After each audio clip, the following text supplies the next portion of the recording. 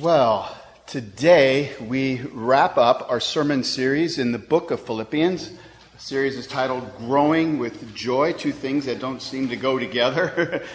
Great spiritual growth and joy, but in the gospel they are possible. Let me ask you, over these last 3 months, do you feel like you have grown, that you have matured in the gospel? And is this growth making you joyful? I sure hope it has. You remember how this letter began? After Paul praised the Philippians for their partnership, financial partnership in his gospel ministry, he wrote these words. You remember them? And I am sure of this, that he who began a good work in you will bring it to completion at the day of Jesus Christ.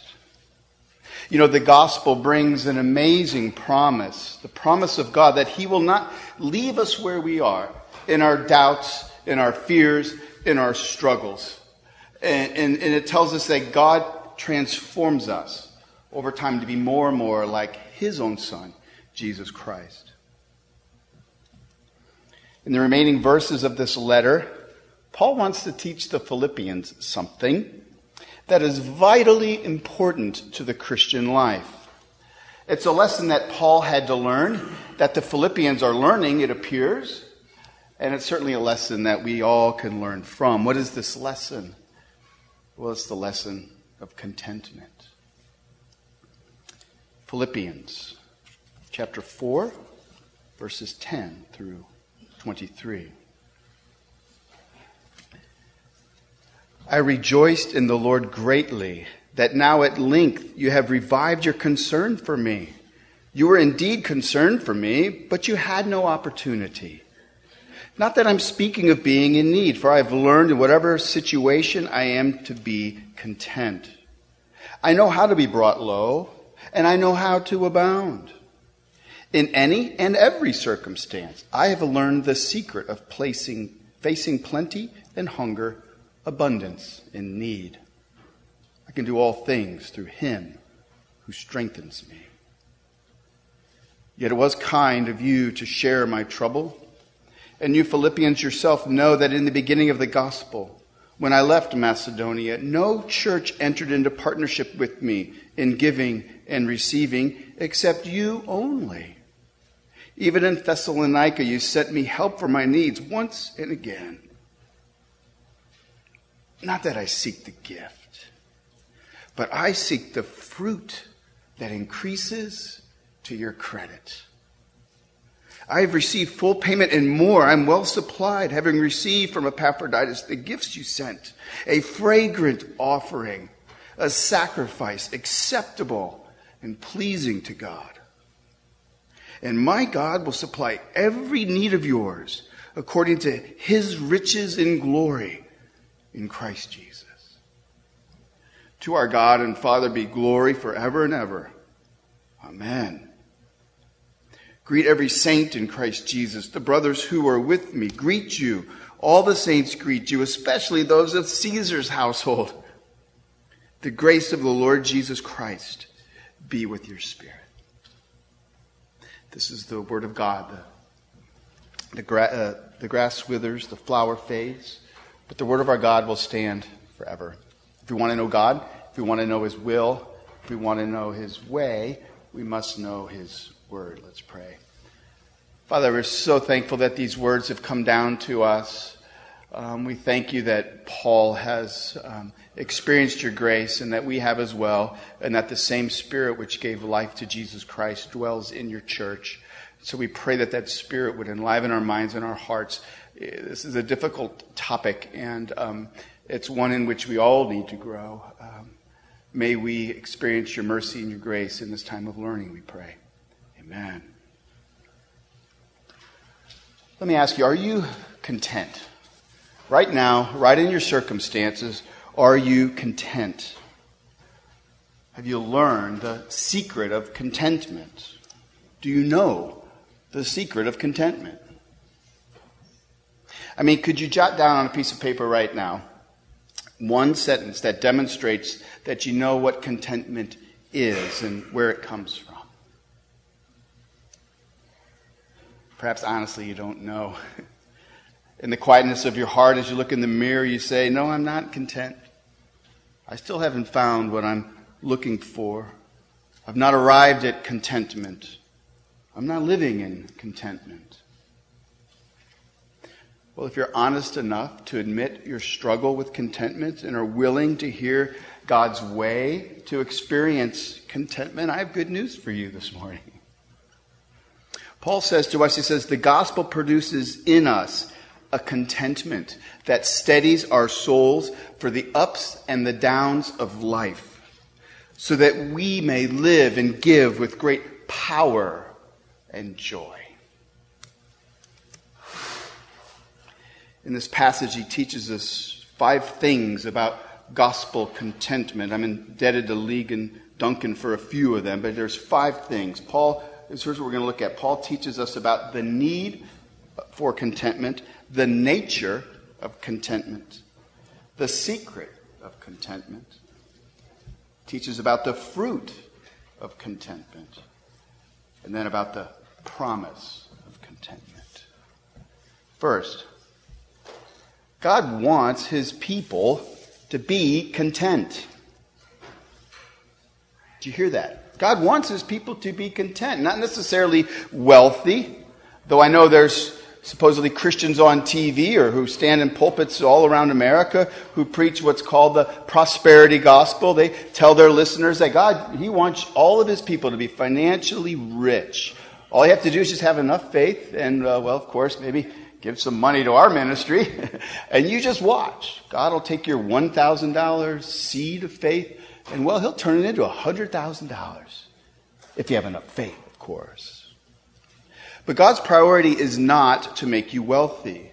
God's priority is that you would be content as his child, no matter your circumstances, so that you would be freed from these anxieties to live a fruitful, God-honoring life. And so the first step to finding contentment from God is knowing that you need contentment and that he desires it for you. Listen to what Paul says in verse 11. Not that I'm speaking of being in need. For I have learned in whatever situation I am, to be content. He is commending to the Philippians his state of contentment, and he's saying to them that he wants them to be content, that God wants them to live in a state of contentment. In other words, Paul is saying here, Christians are to be content. And Paul talks a lot about this. Consider elsewhere, 2 Corinthians chapter 12, verse 10, Paul says, for the sake of Christ, then, I am content. Now, do you remember the context? Listen to the circumstances in 2 Corinthians to which he says this. Paul says, I am content with weaknesses, insults, hardships, persecutions, and calamities. In which you're thinking, I think he needs a shrink, right? He's a little bit crazy here. But for Paul, it's very important. And here's how he follows up. What does he say? He says, for when I am weak, then I am strong. Or consider 1 Timothy 6, verses 6 through 8, where he says, now there is great gain in godliness with contentment. For we brought nothing into the world, and we cannot take anything out of the world. But if we have food and clothing, with these we will be content. Contentment is a big deal for Paul. He taught his student, the author of our letter to the Philippians, or to the Hebrews. Here's what that author wrote in Hebrews 13, verse 5. We read, keep your life free from the love of money, and be content with what you have. Check this out. For he has said, I will never leave you nor forsake you. What a promise. God is concerned that his children would be content. It's significant. It's important for the Christian life. Now for the nature of contentment. Verse 11 tells us something about the nature of contentment. Look at what he says at the end of verse 11. He says, for I have learned in whatever situation I am to be content. Did you catch that? For I have learned. Isn't that an encouragement? Paul had to learn contentment. That's great. Paul had to learn how to be content. He didn't just see Jesus and all of a sudden become content. Although there is a contentment that comes when we know our sins are forgiven, right? But there's a process of learning how to be content in this world. Paul had to learn it. And so this gives hope to you and me that we too can learn to be content. See, if you're not living in a state of contentment, join the club. Paul had to learn contentment. The question is, do you really want to learn contentment? I hope you do. But here's what I want you to see. You are more apt to seek and find real gospel contentment when you sense your lack of it. That is, when things are going relatively well in your life. That is, your circumstances are providing you with contentment. And for some of you, that's where you're finding your contentment, is in your good circumstances at the moment. But if things are going relatively well and you're finding your contentment there, then chances are you will not seek contentment in the gospel. It will pass you by. You will not see a need for it. This is why Jesus said that it's hard for a rich man to enter into the kingdom of heaven. Why? Because the rich man can mistake circumstantial contentment for gospel contentment. He can mistake a superficial, temporal contentment with a deep and permanent and eternal contentment. And he cannot seek real contentment because he doesn't sense his lack of real contentment. Because he's in circumstances that make him content. My friends, one of the reasons why so many of our neighbors on the East End won't even give Christianity a listen is because they're sufficiently content. I'm not saying they're perfectly content, but they're just one or two big moves away from being content. One more sale, one more house to build, or one more fill in the blank, and then I'll arrive. Often, what must take place in your life is that some hardship must come in that strips your life of all self-sufficiency and causes you to realize that contentment really is not in your hands. Only then will you be ready to listen to the gospel and receive it with joy. So perhaps you're sitting in the pew this morning and you're saying, you know, Mark, I am deeply discontent. Well, there's good news for you. You are more likely to seek real contentment in the only place that it can be found, in a life-giving relationship with Jesus Christ. Thankfully, you and I can learn contentment. Now, for the secret of contentment. You know, in Paul's day, the Stoics were really popular. They claimed that they had a secret for contentment. For instance, Seneca made this claim. He said, "The wise man is sufficient unto himself for a happy existence." This stoical, pick yourself up by the bootstraps approach to life, it sounds pretty good. But in the end, it only leads to pridefulness or despair. Pridefulness, look at me, I'm the captain of my own ship. Or despair, what a failure, I can't do this. Now today there exists a similar approach to life. Out of the New Age movement of the last century comes this new spirituality of the self. The teaching says that you have all the power and resources within you. You just need to know it and harness it. This is characteristic of the best-selling book and movie, The Secret, by Rhonda Byrne. Perhaps you've read it. I have. Byrne lures you in by telling you what you want to hear, that the secret of contentment, it's in your hands. You just have to unleash it. You have to harness this so-called secret law of attraction. Here's a snake oil, sample of the snake oil she's peddling. And yes, I read the book, watched the movie. Here's a quote. She says this, and it really is appealing. You have a choice right now. Do you want to believe that it's just the luck of the draw and bad things can happen to you at any time? Of course not. Do you want to believe that that you can be at the wrong place at the wrong time, that you have no control of your circumstances? Or do you want to believe and know that your life experience is in your hands and that only all good can come into your life because that is the way you think? You have a choice, and whatever you choose to think will become your life experience. Nothing can come into your experience unless you summon it through persistent thoughts. I hope you see how bogus that mentality is.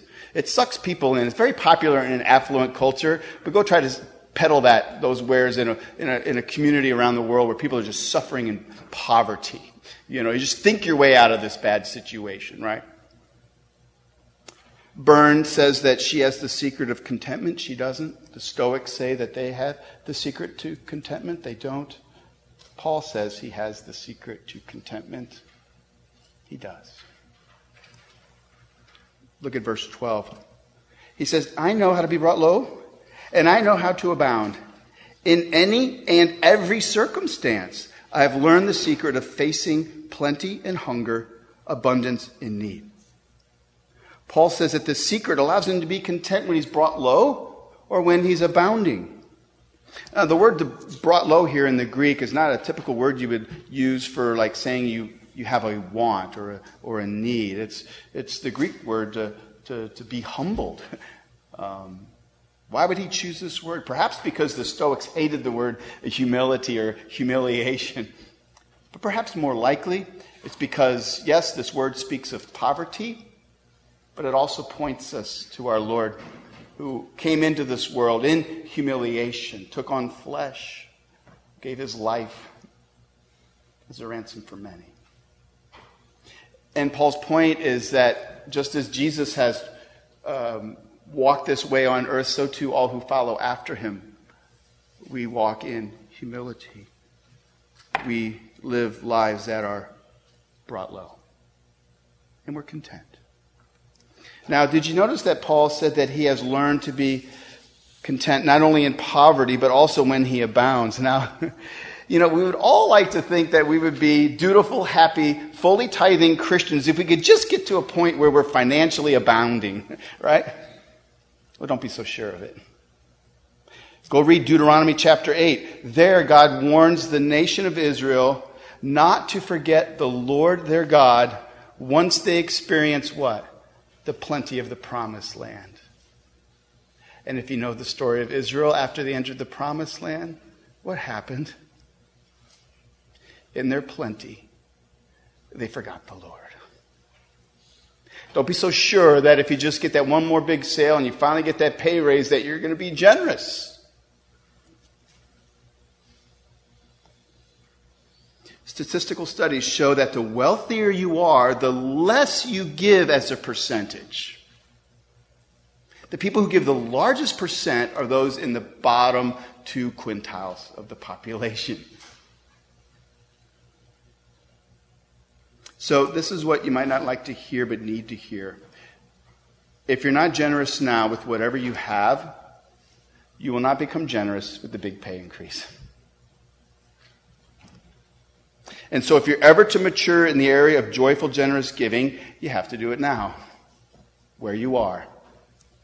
If you feel like you're currently living in a brought low life, learn the secret of contentment. Give now. Be generous now. Perhaps the reason why God hasn't given you more resources now is because you haven't proved yourself to be a faithful steward with what you already have been given. Now, most of us here, now this might be hard to grasp, but most of us here, according to Paul's definition, are abounding financially. What does Paul use? What words does he use to contrast plenty and abundance? Hunger and need. Are you hungry for lack of food? Are you in need of housing or clothes or transportation? It's possible you are. And at this church, we have resources for you. Talk to me. Talk to our serve team. We'd be glad to help you in those areas. But chances are, by the Bible's definition, you have plenty. You have abundance. You are abounding. just don't have eyes to see it. It's kind of hard here on the East End. In the Hamptons, right? It's like, it's so expensive to live here, and it seems like everybody around you is a multimillionaire. So I kind of get it. But the truth is, we're an abounding church. We're an abounding people. We live in abounding land. Some of you are really abounding financially. Some of you have enough resources that if you lived modestly with contentment, you could give 30, 40, 50% all over the world to wonderful groups and organizations. You might think that's crazy.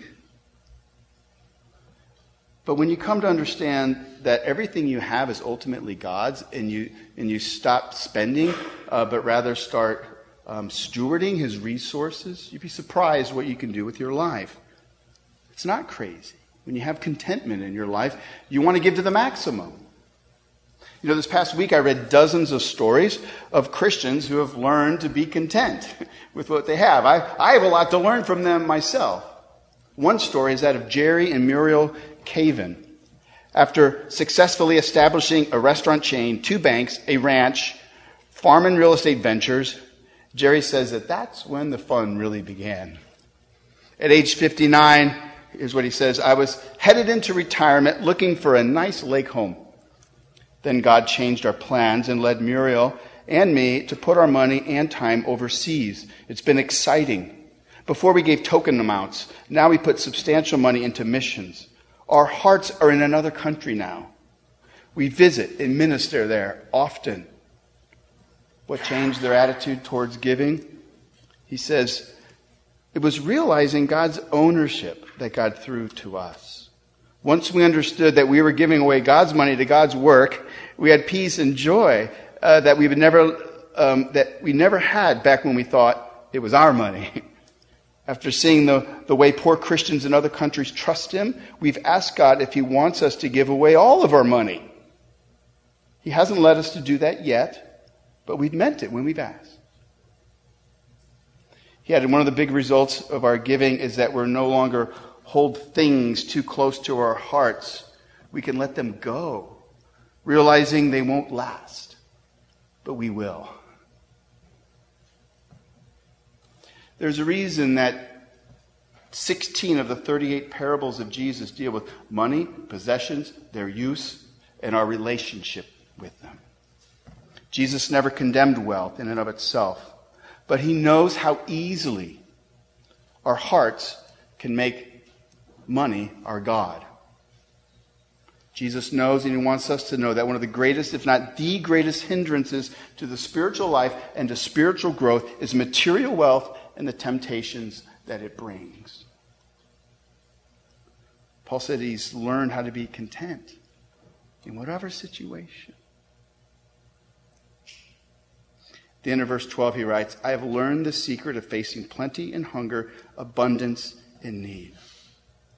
I hope you see this. Paul is saying that contentment does not come from favorable circumstances. But still, that's not the secret. The secret to contentment is in verse 13. Paul says, I can do all things through Him who strengthens me. Paul is saying, I can be wealthy and I can be poor. I can be full or I can be hungry. It matters not, because Christ strengthens me. That's the context of that verse. Now, some of you aren't going to be happy with what I'm about to say. You're already mad at me, I guess. But I think maybe in the long run you will be. All right, so listen. So Philippians 4:13 is one of the most misused verses in all of the Bible. Tim Tebow used to write it on his cheek in black grease before playing a football game. Youth pastors have their students memorize the verse so that they can pray it before a big exam. Here's what one writer says to help correct these mistakes. Chris Swain writes, Philippians 4:13 is not about winning a football game. It's not about passing a big test. It's not about getting accepted to a certain college.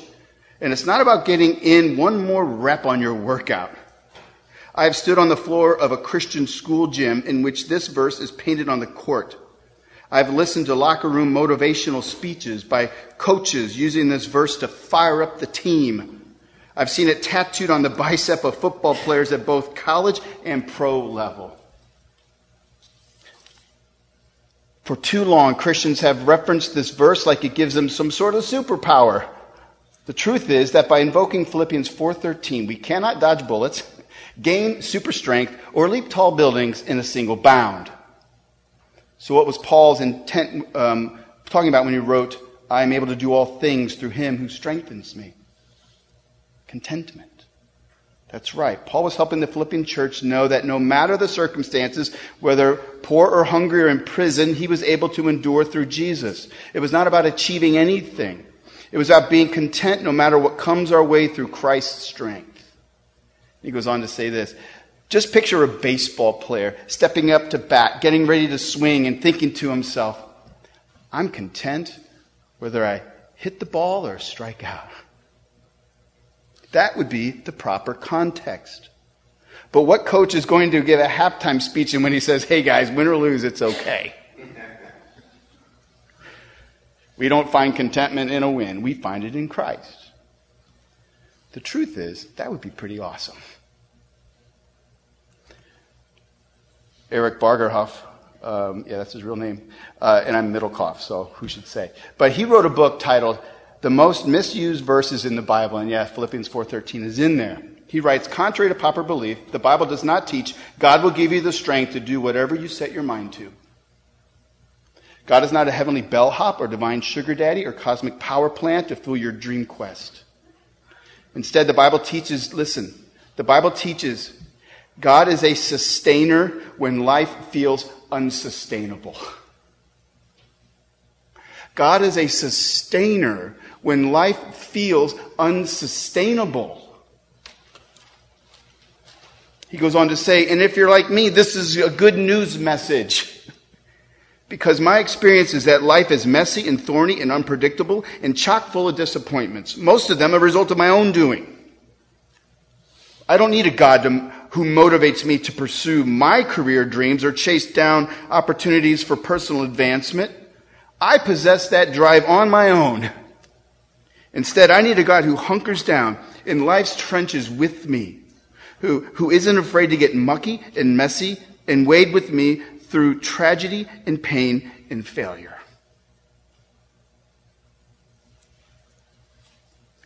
The God of the Bible, Jesus, is better than we've imagined because he gives us what we actually need. Strength to survive in our moments of weakness, and a sense of freedom, even when in life's prisons. The secret to contentment, no matter your circumstances, is that in Christ, God supplies all the strength you will ever need. So whether you're abounding or being brought low, turn to Christ. Lean on him. Ask him to give you his divine strength. God will never ask you to do something that he will not provide the necessary strength and power for. Some of you here are frightened by the prospect of becoming someone who gives lavishly to the work of Christ. You don't even want to begin to look at your own heart. Out of fear, you may find that your heart clings to things more than it clings to Christ. But cheer up. You can do all things, including a deep heart inspection, because Christ strengthens you. In fact, God never calls us to do anything that we can do on our own. God doesn't add to our strength. The things that God calls us to do are things we never could even begin to do on our own, and yet he calls us to do them, and he gives us the strength. And one of the hardest things for us to begin to do, that he calls us to do, is to be content. And by golly, we need his strength for that. Because I don't know about you, I don't want to go there. I'm content in my discontent because I know if God takes me to a true contentment, my life's really going to have to change. How about you? But God says, if we enter into that learning process, if we just commit to that, if we just say, I don't know where it's going to take me, I'm afraid of where I'm just going to go. Am I going to be poor by being rich in Christ? The Lord will give you strength to go through that process. That's what that verse is about. It's not about throwing a touchdown. Okay? Stop using it that way. Not that you can't throw a touchdown. I'm all for touchdowns. Especially when the Giants are playing the Cowboys. All right. Now for the fruit of contentment. What really is the main point of this passage? Is it the secret of contentment? I don't think so. Paul got sidetracked for the moment. Paul was like, okay, thanks for the gift, but I really got more important things with you, and I'm so thankful for it, but I want you to know I'm content whether I get it or not. But let's get on to the main point. Paul's big point that he is making is that he's so delighted in the generosity of this Philippian church. It's a sign that they are mature Christians, that they're maturing. None of the other churches would give to Paul. Perhaps you're thinking, well, maybe the Philippians are rich. No, they're not. They were not abounding. They were living brought low lives.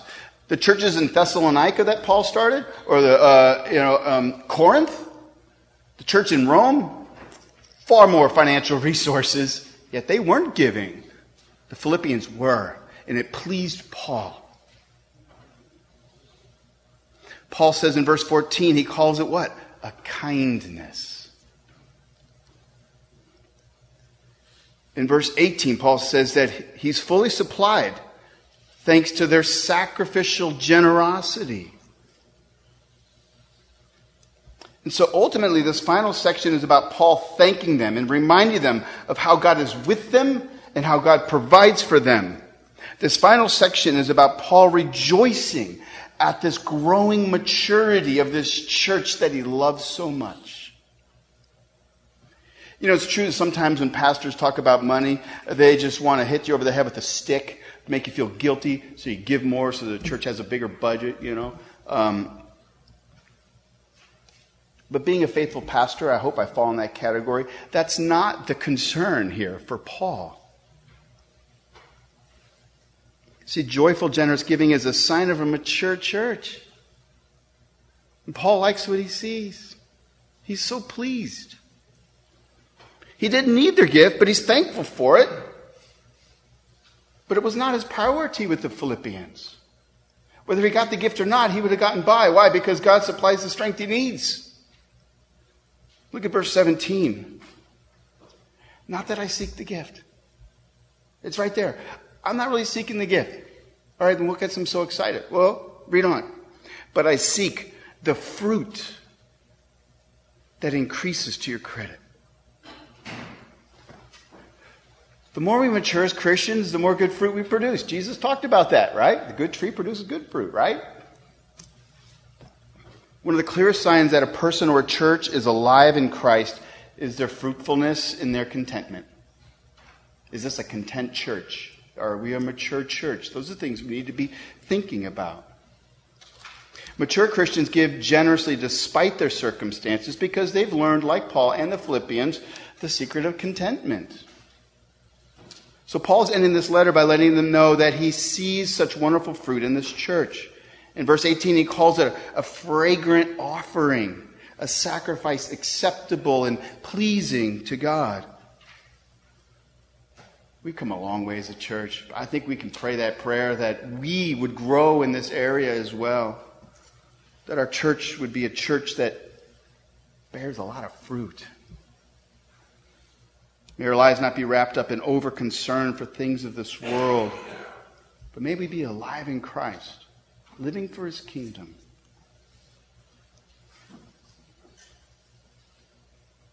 You know, when we commit to learning this fruit of contentment, it comes with a promise of contentment. That's our last point.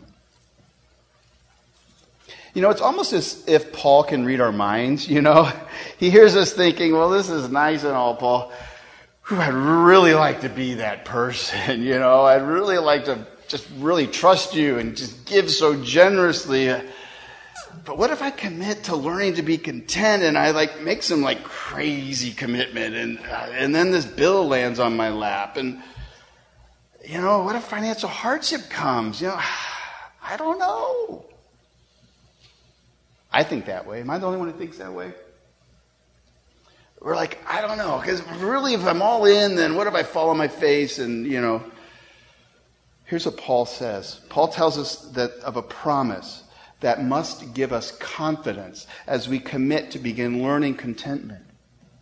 Verse 9, he says these famous words. Sometimes we take these out of context too. Verse 19, and my God will supply every need of yours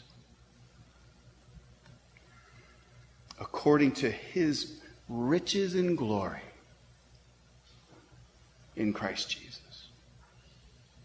Paul assures us that if we go out on a limb to learn contentment, God will supply every need that we have. Do you believe that? I mean, do you really believe this? If you do, you can begin moving forward. God might not resupply you financially, but he can and will give you his peace. Remember last week, the God of peace gives us a peace that surpasses all understanding. Remember that? Maybe that's what you get. You know, maybe you live in a double wide, as content as can be, because the peace of God is upon you.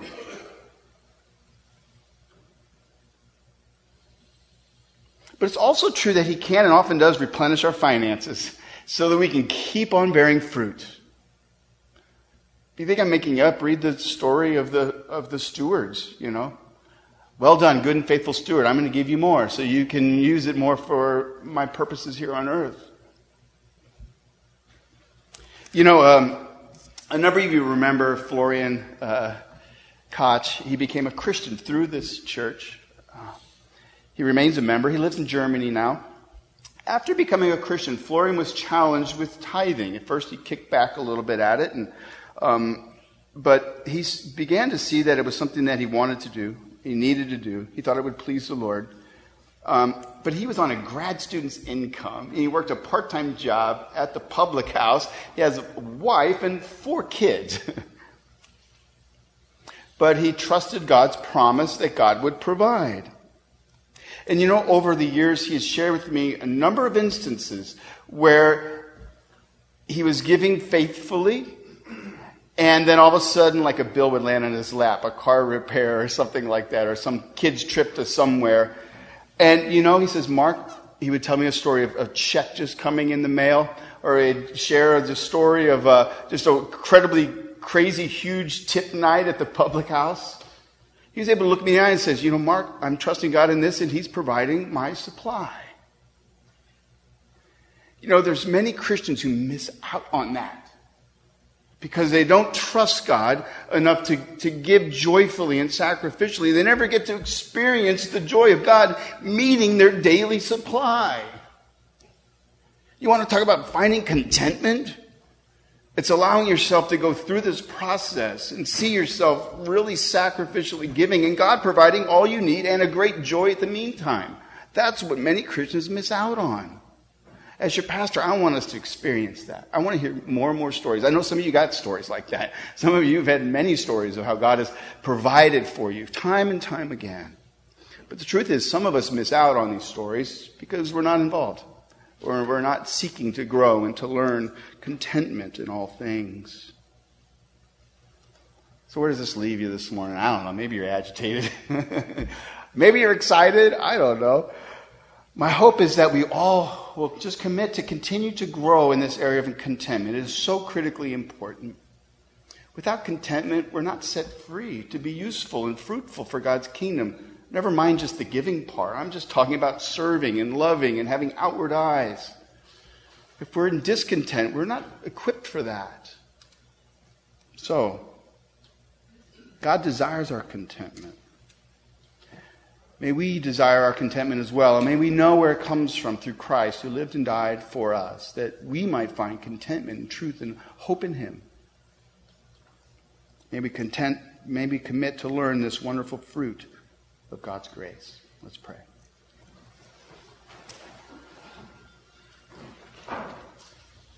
Father, it's a fearful thing at times to be a Christian because the way of Christ is so counterintuitive to the ways of this world. Our own hearts tell us, no, don't do it. And yet we know that in Christ we have the strength to do it. I pray for our church that we would be joyful, delightful church that experiences daily your grace as you meet our every need. May we know how to be content whether we are hungry or well-fed, whether we are brought low or abounding. May our eyes always be upward and outward, we pray. Amen.